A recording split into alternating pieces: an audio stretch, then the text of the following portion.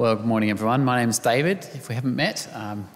My privilege to open the Bible with us this morning. So as we do that, let's ask for God's help. Let's pray.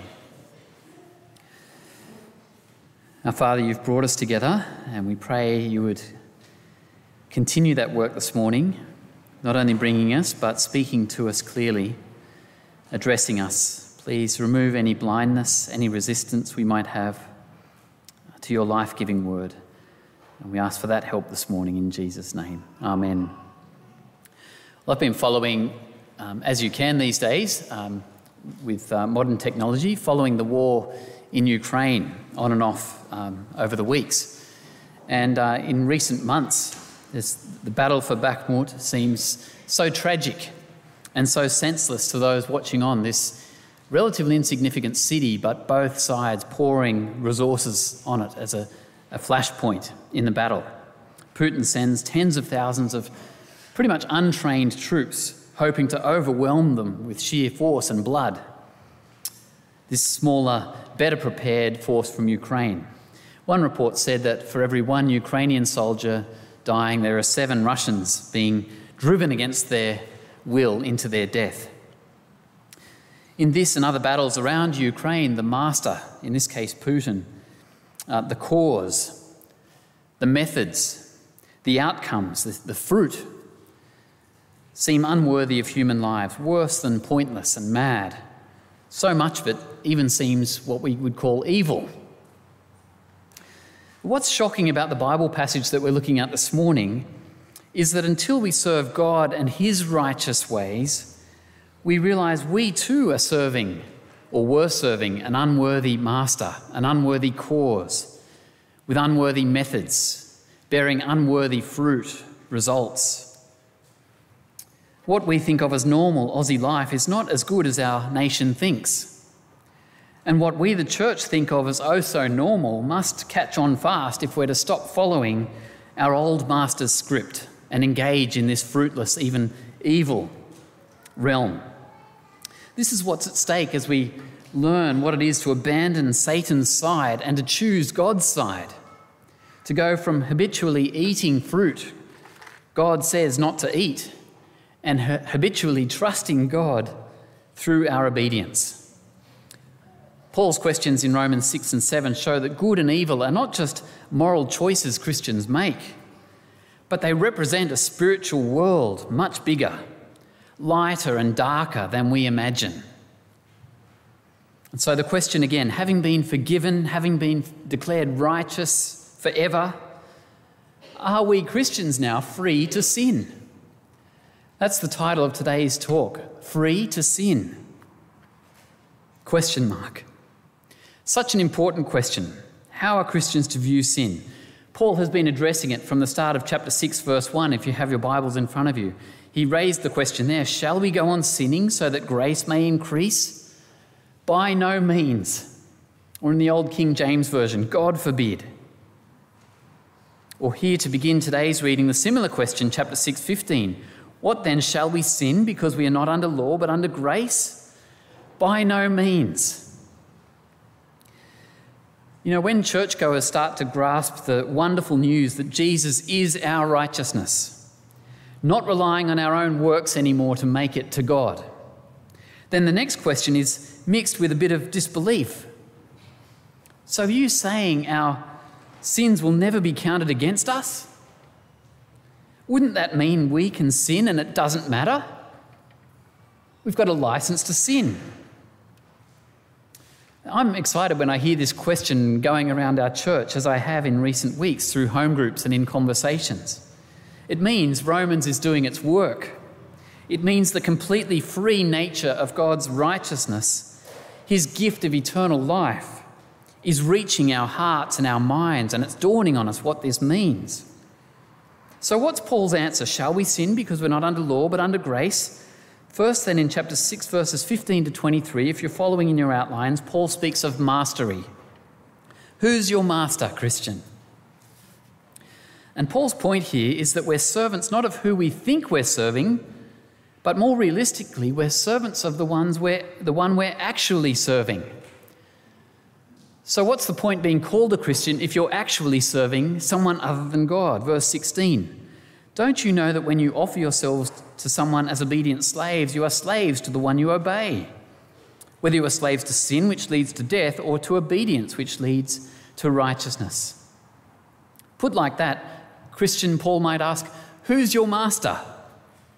And that should answer the sin question for you. Who's your master? Are you asking if you can sin for a friend? Or is that your question? Are you a servant of sin that leads to death, or a servant of obedience to Jesus that leads to righteousness? This question isn't meant to be a difficult one.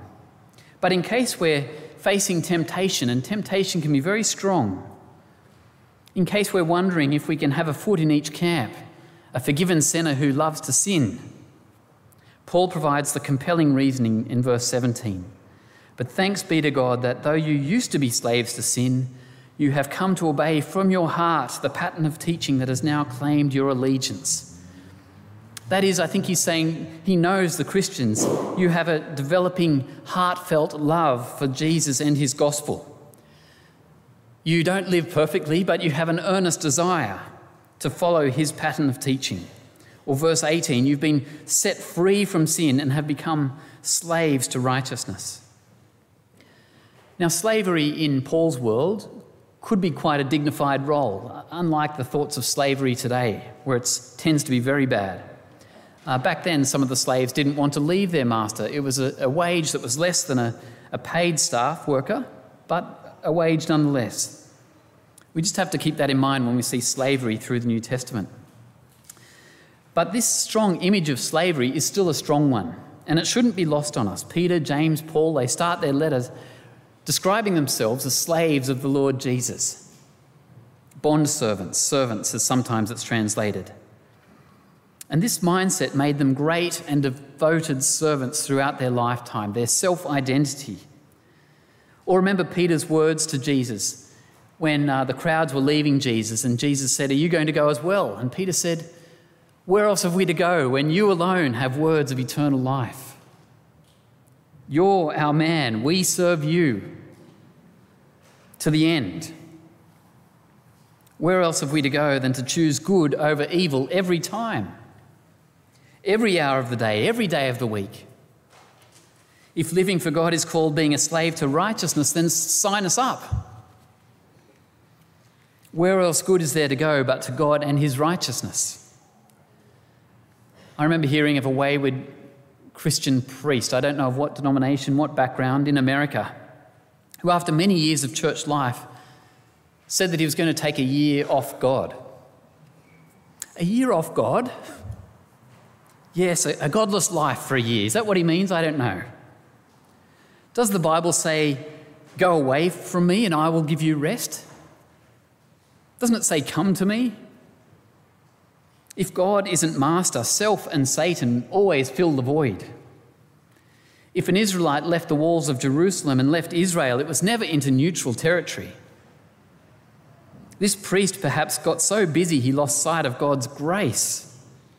He didn't draw on God's peace, God's joy, God's rest, if he thinks he needs to rest from God. He didn't realise that to flee from God is to embrace evil. And to embrace God is to flee evil. To flee God is to embrace evil. To embrace God is to flee evil. You used to be slaves to sin. That's what Paul says in verse 17. You've been set free from sin, verse 18, and have become now slaves to righteousness. Paul wants this simple choice so impressed on us that he's about to push it further. He knows sin is so deceitful.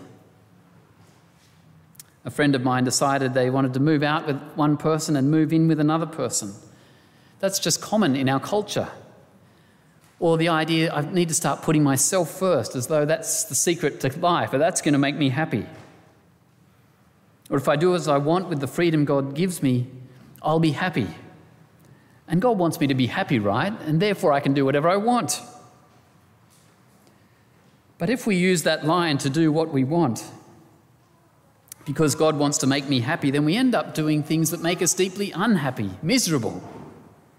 Instead of the obedience, verse 17, that is righteousness towards true happiness and freedom.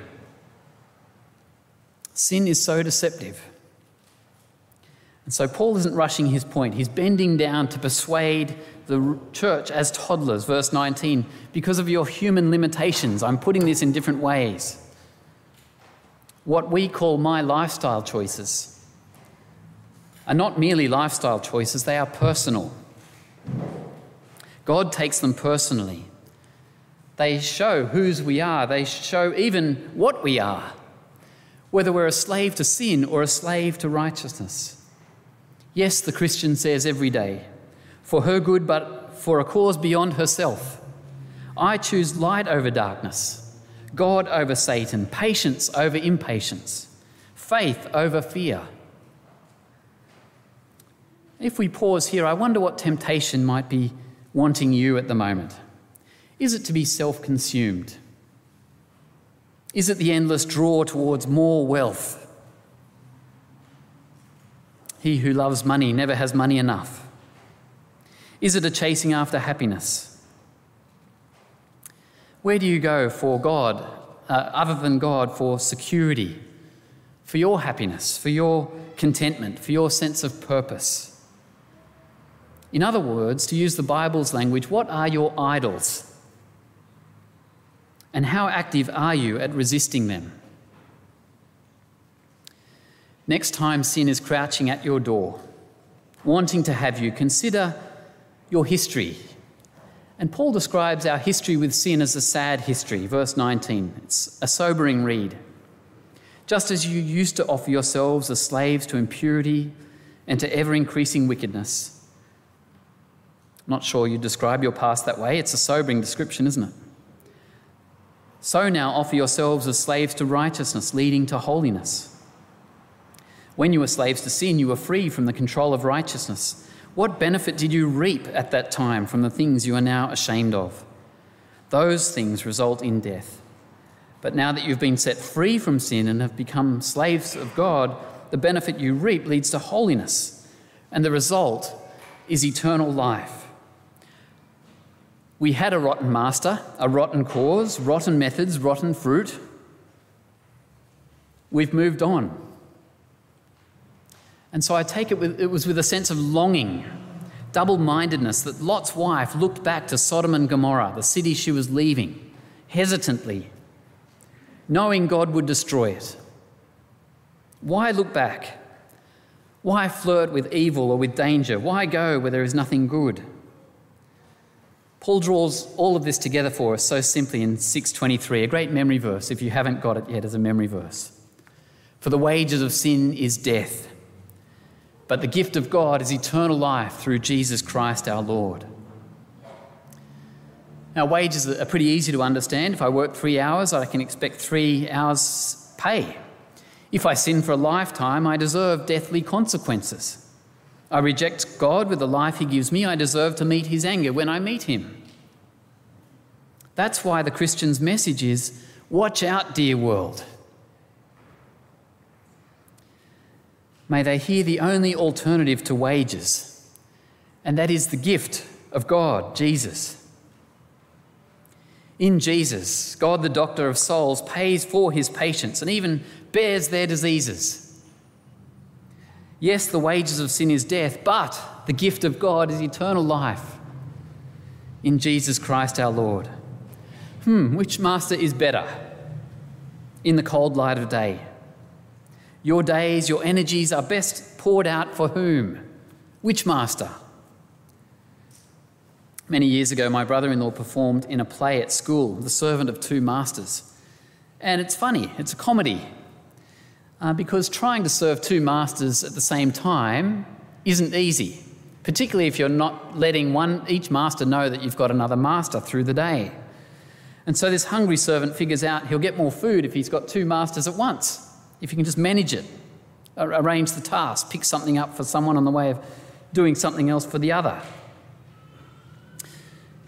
Is it not the case, dear friends, that this comical situation too closely describes our life while living in the flesh and having our tendency to sin ever there? Our King, He's a great master, his cause, his methods, his fruit, so easily delayed, put aside, ignored for lesser impulses. Until Christ returns, there will always be more than one persuasive voice in our ears. And so we take up crosses, kind of.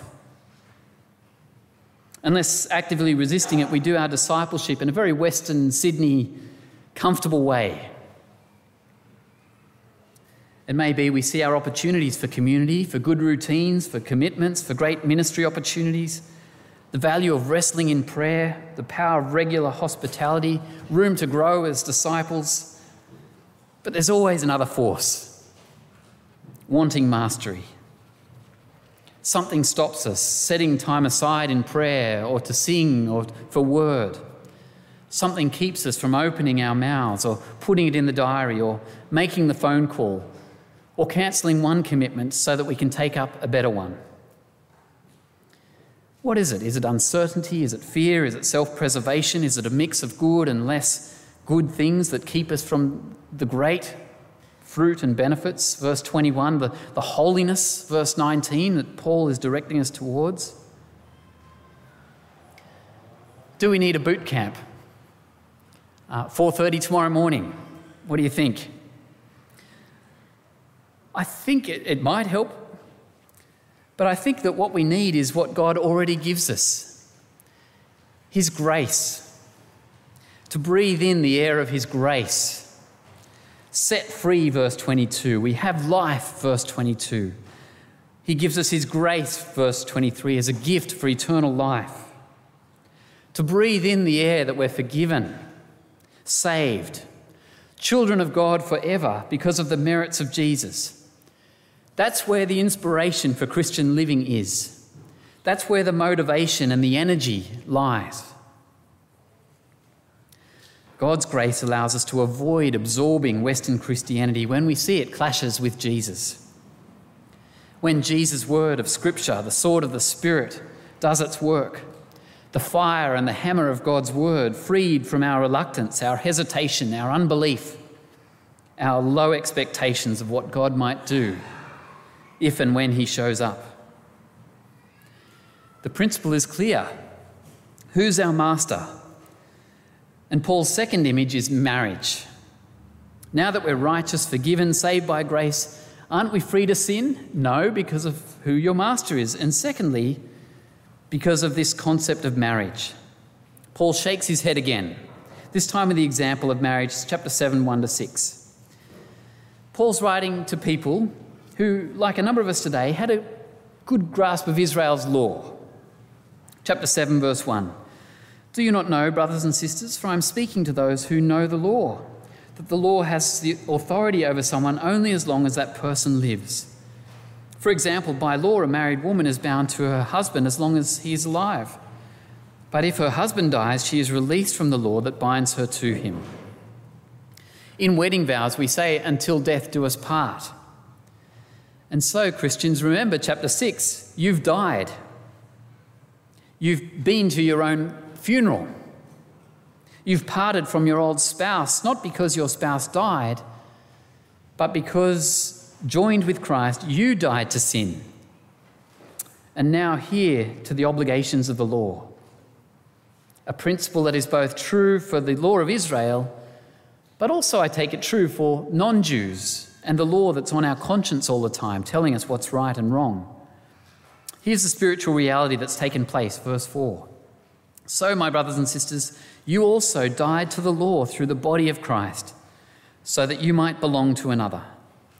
Friends, I still see Christians confused by this, still trying to follow Old Testament law, as though it still has a hold on them. You also died to the law in order that you might belong to another, to him who was raised from the dead, in order that we might bear fruit for God. For when we were in the realm of the flesh, the sinful passions aroused by the law were at work in us, so that we bore fruit for death. But now, by dying to what once bound us, we've been released from the law, so that we serve in the new way of the Spirit, and not in the old way of the written code. That's why in the New Testament we don't have another 10 commandments or a whole list of rules. It's internationalised. The Spirit now works within us as a teacher, showing us how we're to live in all kinds of circumstances and in all kinds of cultures. And notice too, bearing fruit is again in view. Not just being saved, but we're saved to bear fruit, another reason to avoid sin. Now fruitfulness for God, verse 4, replaces bearing fruit for death, verse 5. And so humans don't just go to work, we don't just watch the news, gather at churches, pass the time. There is always one kind of fruit or another being born in our lives. And so Christians are those who are now bearing fruit for God, 6:21, in holiness, verse 22. And chapter 7, verse 6, Christians are those who serve, we minister, not just exist. Not with a million laws, but in the new way of the Spirit who lives in us. We have a new master. We have a greater cause. We have wonderful methods, the fruit of the Spirit, which bears wonderful fruit for the kingdom. And so do you see, friends, the wages of sin is not only death, but also what you could have been. Your fruit, your spiritual blessing, your holiness, your Christian service that changes, even saves the lives of others, whether you're 8 years old this morning or 80 years old. Jesus says there's potential that can lead to 30, 60, 100 times what was sown. Yes, you will be in heaven with Christ, Christian. So let that truth motivate you all the more in serving him. Enjoy your release from the law and that question of will I make it or not, to serve in the new way of the Spirit. Now for some of us today, I take it that might mean big changes God is putting on your conscience. There's a fork in the road, you weren't sure which way to go, and now it's clear it has to be this way, it's God's way. For others, it might be incremental adjustments. It might be returning to a path you were on 6 months ago or 12 months ago and you find yourself straying from something good. It might just be taking another small step in a good direction. How can we press on well? Well, I take it we can be inspired by all kinds of sources, the chief source, of course, being Jesus himself, how he lived and why. But there are other sources for inspiration. I just finished reading an autobiography by the Melbourne Storm captain, who became the Queensland captain and the Australian captain of the rugby league team, Cameron Smith. He's given over 30 years of his life to football. Football became his master, his cause. It shaped all of his methods in life. And the results were all about winning football matches, which he did a lot of. I couldn't help but look at Cameron's life and be impressed with it. And wonder, could I not be equally consumed by a much greater alternative? A greater master, greater cause, greater methods with much greater results. Kids, you might be in primary school or high school. You might look at the teenagers around you, those a few years ahead of you, perhaps those in uni or in the workforce, and you might wonder, how are they dead to sin and alive to God at school? How are they serving in the new way of the Spirit? How do they live as a Christian in the playground or at uni? A Christian I read of this month crashed his father's new Kingswood back in the 1970s, and he didn't know how to break it to his dad. And his dad said, "It's just a thing. It's just a thing. You're my son. Are you okay?" And he said of his dad, who was also happened to be a pastor, he said, "My dad, growing up, he gave the gospel legs. I watched him and he gave the gospel legs. I could see how the gospel lives out." Who around you gives the gospel legs? How can you learn from Jesus and the people he's put around you? We don't have a strict code. We don't need more rules. Instead, God has given us his Son, his Word, his Spirit, and his people. Amen.